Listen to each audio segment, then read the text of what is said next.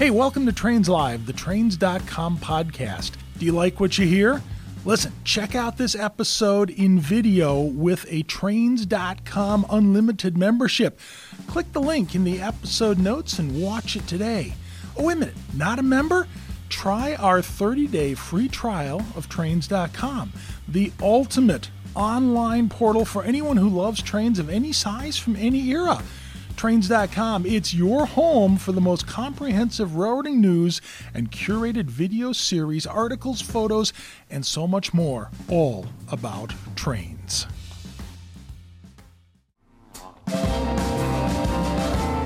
You know, when they completed the original Transcontinental Railroad, there were 4 ceremonial spikes. Since then, there have been, hundreds of very tiny spikes to commemorate the event as souvenirs. But today, we're talking about a huge gold spike, 43.3 feet tall. It's going to be a beautiful memorial to those that worked on the original Transcontinental Railroad. This is Trains Live. Come on along and find out.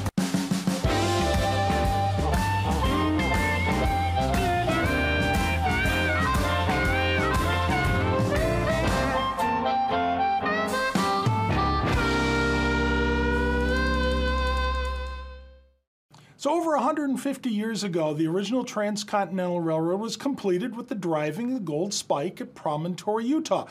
Every school student in America studies that. But when you look behind the story and you look at all the monuments that are scattered across the West talking about the building of the original Transcontinental Railroad, well, they talk about just that, the building, the physical railroad. Maybe they look at some of the famous people in management. They look at the scandals that surrounded the railroad.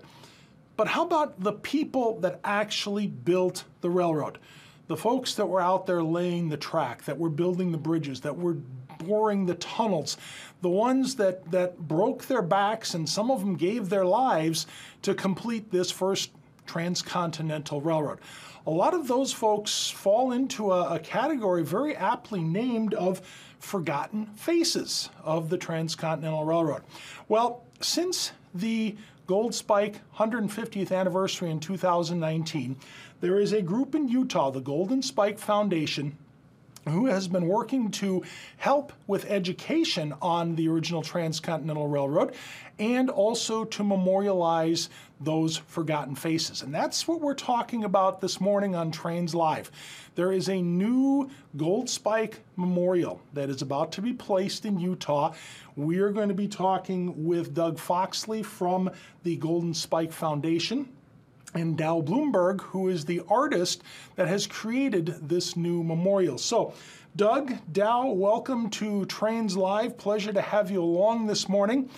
And Doug, let me start off with you. Tell me a little bit about the Golden Spike Foundation. Yes, it was there to help plan the festivities around the 2019 150th anniversary, but this organization is a lot more. It is education. It is there to memorialize, as I said, some of these forgotten faces. Well, thanks, Bob, or Roberto, or whatever you want to call us today. Tickled to be with you. Great introduction here. 2019, had a crazy idea. Actually, 2017, kind of thought we ought to have a big bang to talk about the 150th celebration. Talked the governor, the legislature into forming a commission. Had over 150 commissioners, and we raised almost $8 million in kind or in cash. Wow. Oh, did we ever? We partied like it was 1869. But, parties come and go. And part of what we wanted to do is really, through art, to tell a story. And, we don't have a lottery here in Utah. A legal lottery. I mean, who knows what we'll get, at the parishes with bingo. But anyway, we decided that we really wanted to do something artistically. And so working with the state of Utah, we actually put out an RFP to artists. And we had over 400 submittals from artists from 37 countries, several foreign countries. And guess what? We were so darn lucky because Mr. Douwe Blumberg, that handsome face there, that handsome bearded face you're seeing on the screen, he submitted a proposal. And it was to really, as you said, Bob, it was to basically recognize the nameless, the faceless, really the forgotten heroes of the first transcontinental railroad. And it's quite a story. We won't get into that today. That's not what we're about. Initially, we were going to do a 22-foot statue. It was going to be a spike. It was going to be 22 feet tall. And then all of a sudden, crazy things happen. Imagine that. But we decided that we were going to go big or go home. And we decided that instead of putting this statue out of Promontory Summit at Golden Spike National Historical Park, by the way, thank you, Congress, for passing that in 2019 and making that. But anyway, so we decided that we try to put a statue on I-15, Interstate 15. That's the interstate that runs between Mexico and Canada. And we wanted to try to get people out to Golden Spike. In addition to this, we bought 8 acres of ground on the old Reeder Ranch off I-15, right across from the Bear River Bay Bird Refuge Visitor Center. And part of the cool thing about the 8 acres that we, along with Brigham City, Utah, bought is that the original Transcontinental Railroad bed runs through this site. So anyway, we're in the process of creating a Golden Spike Park. Doug, there's one thing that I want you to address for folks. You know, like I said in the opening, every school kid in America studies the Transcontinental Railroad, and I've been involved in some of that educational process from a museum perspective. You know, I've done work in classrooms, and to me, it is a subject that so many times gets glossed over. A lot of the history textbooks that are being used when it comes to railroads and the Transcontinental Railroad, you know, if you've got a U.S. history book that is maybe, 400 pages long for students to use, there might be 4 or 8 pages devoted to railroads or the Transcontinental Railroad. Yet there is such a rich story here, and it is a story that goes beyond just, hey, a bunch of guys went out and built a railroad. There is this national significance to what was done. How important for you, for the foundation, is it to keep this message alive? And why should we still be paying attention to the Transcontinental Railroad instead of, okay, we had a 150th anniversary, let's wait till the 175th or 200th and have another party? No. Why should we be paying attention to this thing every day or learning about it in our schools? Well, great question. And by the way, if you're doing the Jeopardy question, the Golden Spike wasn't really driven at Promontory Point. It was driven 34 miles north of there at Promontory Summit. Yeah. But really, I think, and hopefully when you're talking about books today, Bob, you'll refer to Steve Ambrose's book, Nothing Like It in the World.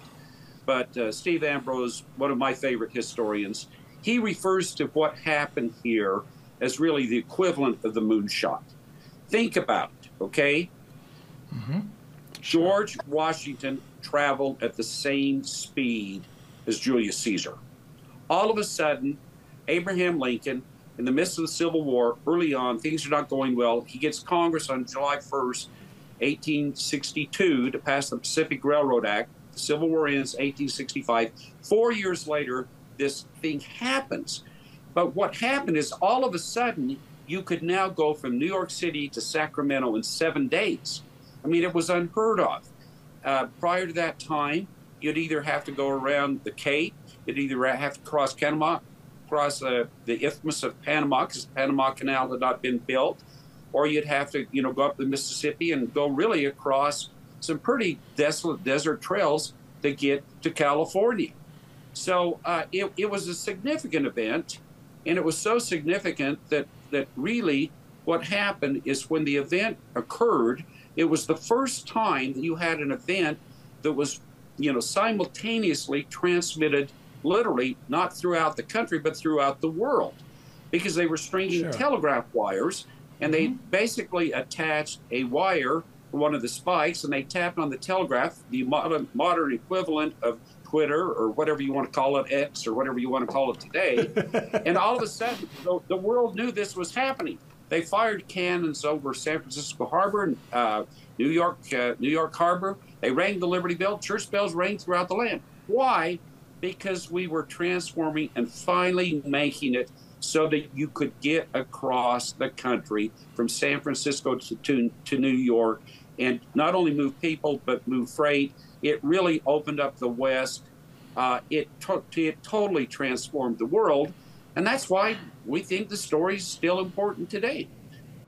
Something we absolutely need to remember. I mean, when you put it in that perspective, yeah, it is as relevant today as the advancements of the internet or any other technology. So, for the last 28 months, Douwe Blumberg has been working away in his studios in Kentucky to craft this new piece of public art, this 43.3 foot tall new gold spike. And Douwe, I've been reading some of the statistics about this. There are 74 different people, faces represented on the spike. There are folks from all the different groups that were involved in building the Transcontinental Railroad, the Chinese, the Irish, the African Americans, folks from the Church of Jesus Christ of the Latter-day Saints, other nationalities. This for you must have been one of those once-in-a-lifetime, all-encompassing projects that I can't imagine. This thing had to have been a ton of fun to produce, yes? You hit the, pardon me, but you hit the nail on the head. See what I did there? This piece has been far and away the largest and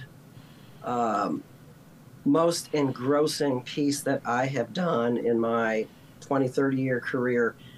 And it has been, it's a journey. You know, you create this piece from a sketch on a napkin in a steakhouse in Utah. And then I'm looking out my window and I see a 43-foot tall golden spike ready to be picked up by a crane tomorrow. You know, the journey is amazing and just a huge honor, and just a huge honor. Okay, couple of little background things. The spike is 43.3 feet tall. And you don't know how many people at trains here have, when they found out I was interviewing you guys and talking about this, came to me and said, Bob, 43.3 feet. I mean, what the heck, okay? And then, I read some of the media material, and yes, it's the square root of 1869. Who thought of that size for this? I mean, and Doug, if it was you, raise your hand, please. I mean, Douwe, who came up with, Doug, this was your idea? Okay. I just started playing around with numbers one day, and anyway, I'm kind of, I wonder what the square root of 1869 is, and then it ended up being 34.341 feet tall, and you know what? God bless Douwe. He went along with it. But so anyway, we wanted to have the largest piece of public art on the NAFTA highway, and boy, did Douwe ever deliver. There we go. Now, I love that. First off, one, being mathematically challenged myself. Okay, I can't do the square root of anything without my calculator in my hand. But to me, it's also one of those little hidden mysteries that kind of goes along with unraveling the entire Transcontinental Railroad story. And Douwe, that's something that I wanted to ask you about. This was a journey, and obviously there was the journey to get to the point of creating the sculpture, and then there was creating the sculpture, and now, like you said, we're going to load it on a truck and tour it out to Utah. We're going to go on another journey. There must have been for you kind of an unfolding of layers, almost like on an onion, as this story came about. And I know for me, every time I read another book on the Transcontinental Railroad, there's another little detail, another little rabbit hole to chase down. What was that like for you in creating this and arriving at the people who were going to appear on this sculpture? It's very, very perceptive, Bob, because that's exactly how I feel. Like you, I had been exposed to some transcontinental railroad history at school. I had read Steve Ambrose's book years ago, totally before this, just because I'm a history nut. But when I started meeting the people, you know, when I went to Utah and I started seeing the passion, and we went and toured the grade that still exists, and we saw some excavations of Chinese workers' homes and shards of pottery. When I met with Irish people whose family had come out there as workers and stayed, I started to feel the reality. And I think when we're trying to bring history to life, where I want people, especially young people, to remember that this was real, that these were real people with the same passions, loves, anxieties, irritations that we feel. They weren't grainy black and white people. They were as full-blooded and fleshed out as we are. And that's the magic of trying to communicate history in a live, you know, in a living, breathing way. And I think that's the goal. And so when I started studying the faces, because I wanted to portray faces as they looked, not as they'd be cast in a Hollywood movie in 2020s. Sure. But how did they look?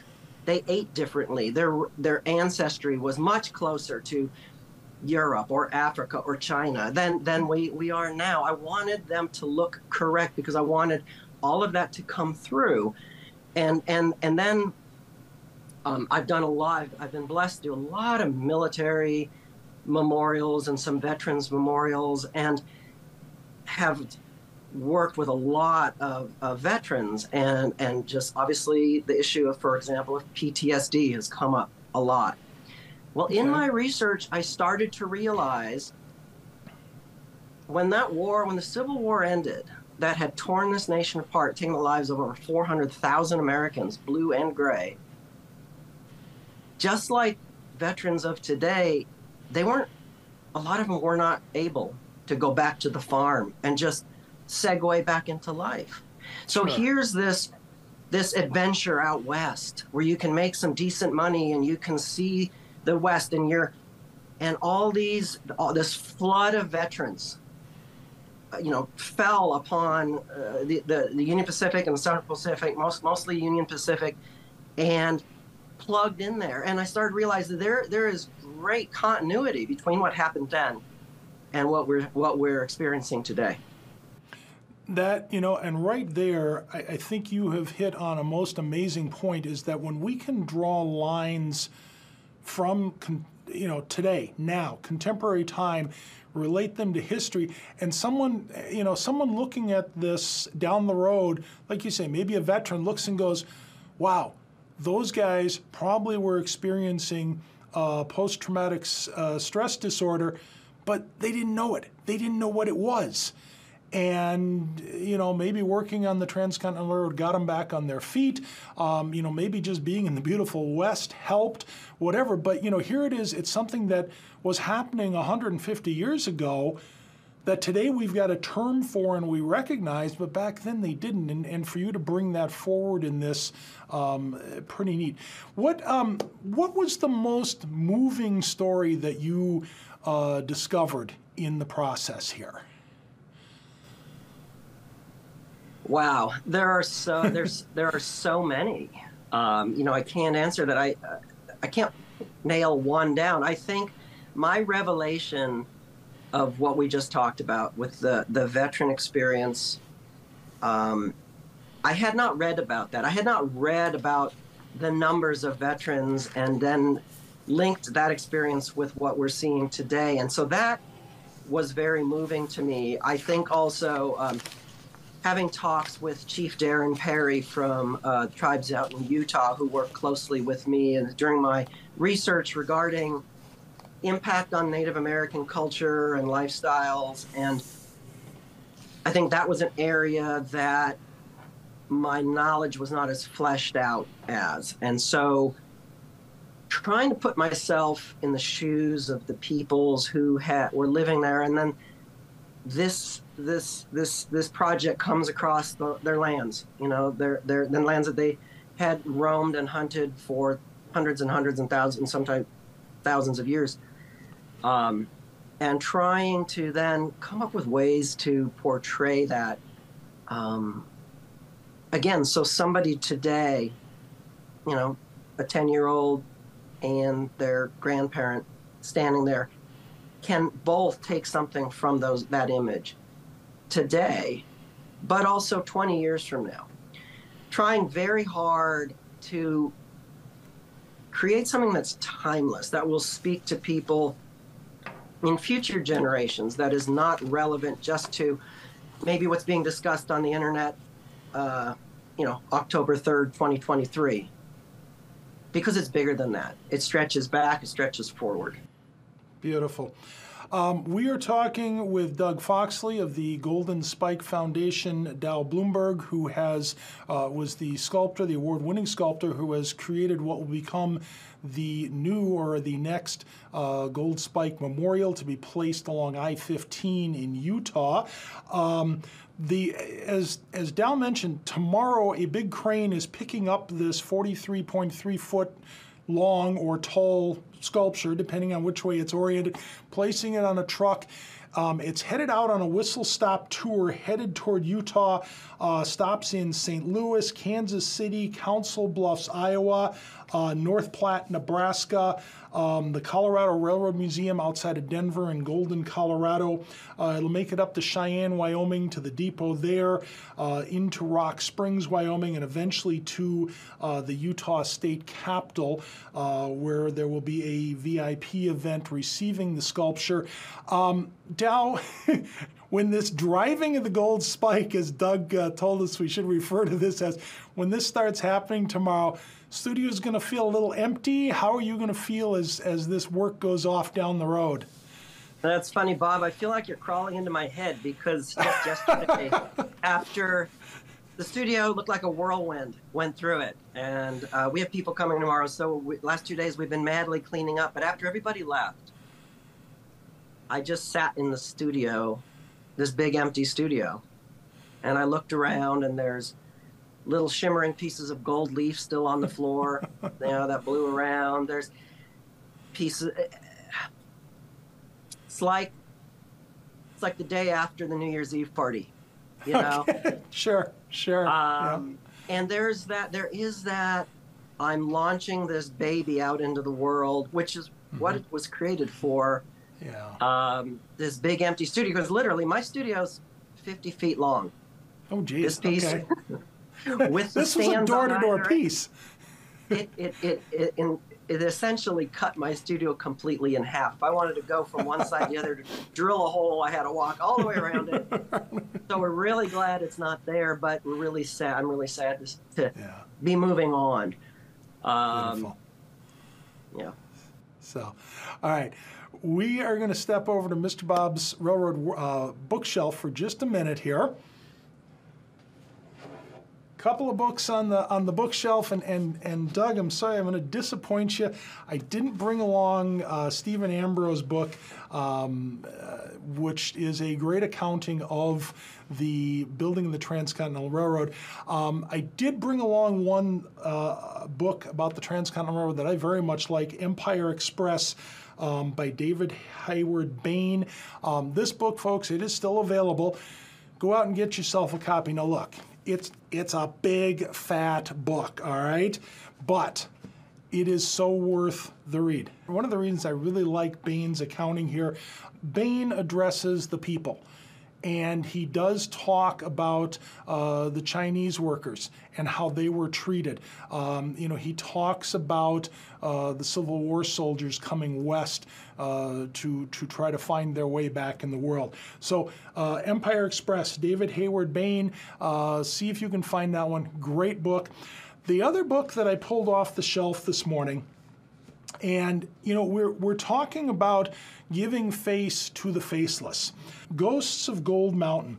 And as we probably all know, the Central Pacific had a wealth of Chinese workers that came over to build the railroad. The treatment they received was incredibly poor, and I think that's probably an understatement, which, why in this memorial it is so gratifying to see Chinese workers recognized. But Ghosts of Gold Mountain tells their story. And you know what? If you're looking at the Transcontinental Railroad, you have to look at this as well. If not, you are not getting a complete picture. Ghosts of Gold Mountain, Gordon Chang. It is a current book. You can still pick this one up out there. Now, you're probably going right now, Bob, listen, I've read books on the Transcontinental Railroad. I've read Ambrose, I've read Ames, I've read, so on and so forth. There are many, many books out there, but don't read just one, folks. Read a couple, okay? Don't make this your life's work here of reading one after another. But read one, take a break, read another one. Why?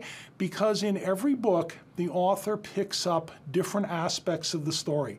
And after you read 6, 10, 12 books, okay, yeah, I'm a little bit Transcontinental Railroad nutty, I've read that many, you get new discoveries each time.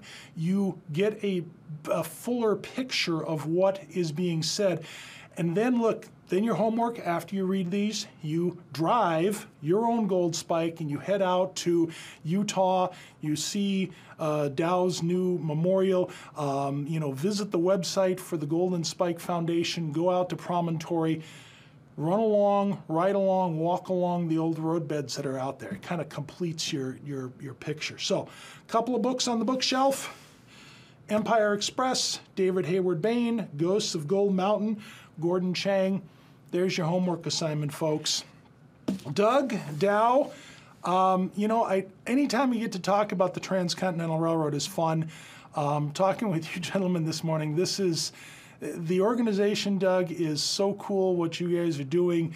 Douwe, congratulations. This is, I hate to say a monumental work, but it is. It is a beautiful piece of sculpture you have created. Trust me, it gives me an excuse to get out to Utah now. So, hey, Bob, you've done a great job today, and your preparation was amazing. And just have to say, Professor Gordon Chang, provost at Stanford University, foremost expert on Chinese railroad workers, and he was kind enough to work with us and Douwe and others to get this thing right. So, great job, my friend. Thank you. Thank you very much, Bob. Really appreciate being invited. You're welcome. You're welcome. Hope everything goes safely with the tour to get things out there. And yes, there we go. Please. All right, gentlemen, thank you so much. We're going to have one hell of a party at the state capitol. So, come out, There we go. October 23rd. We're going to bring this puppy down with Utah Highway Patrol escorts. And, we're going to have a bigger party than we almost had in 2019. So come on out. Fantastic. All right. Hey, listen, folks, KalmbachHobbyStore.com. Dial into that place for all your books, your hobby needs, puzzles, videos. You know what? In the Kalmbach Hobby Store library, we have got a couple of great videos. Of course, on Promontory and the Transcontinental Road. KalmbachHobbyStore.com. Pick those up right there, folks. Trains.com. Make sure you become an unlimited member. Plenty of new content going up there every day. Dial into Newswire for the latest news from the railroad world. And as always, folks, listen, I want to see you behind the cover of Trains magazine, enjoying our content there. Hey, this is Trains Live. Thanks for coming along. Do you like what you hear? Listen, check out this episode in video with a Trains.com unlimited membership. Click the link in the episode notes and watch it today. Oh, wait a minute, not a member? Try our 30-day free trial of Trains.com, the ultimate online portal for anyone who loves trains of any size from any era. Trains.com, it's your home for the most comprehensive railroading news and curated video series, articles, photos, and so much more, all about trains.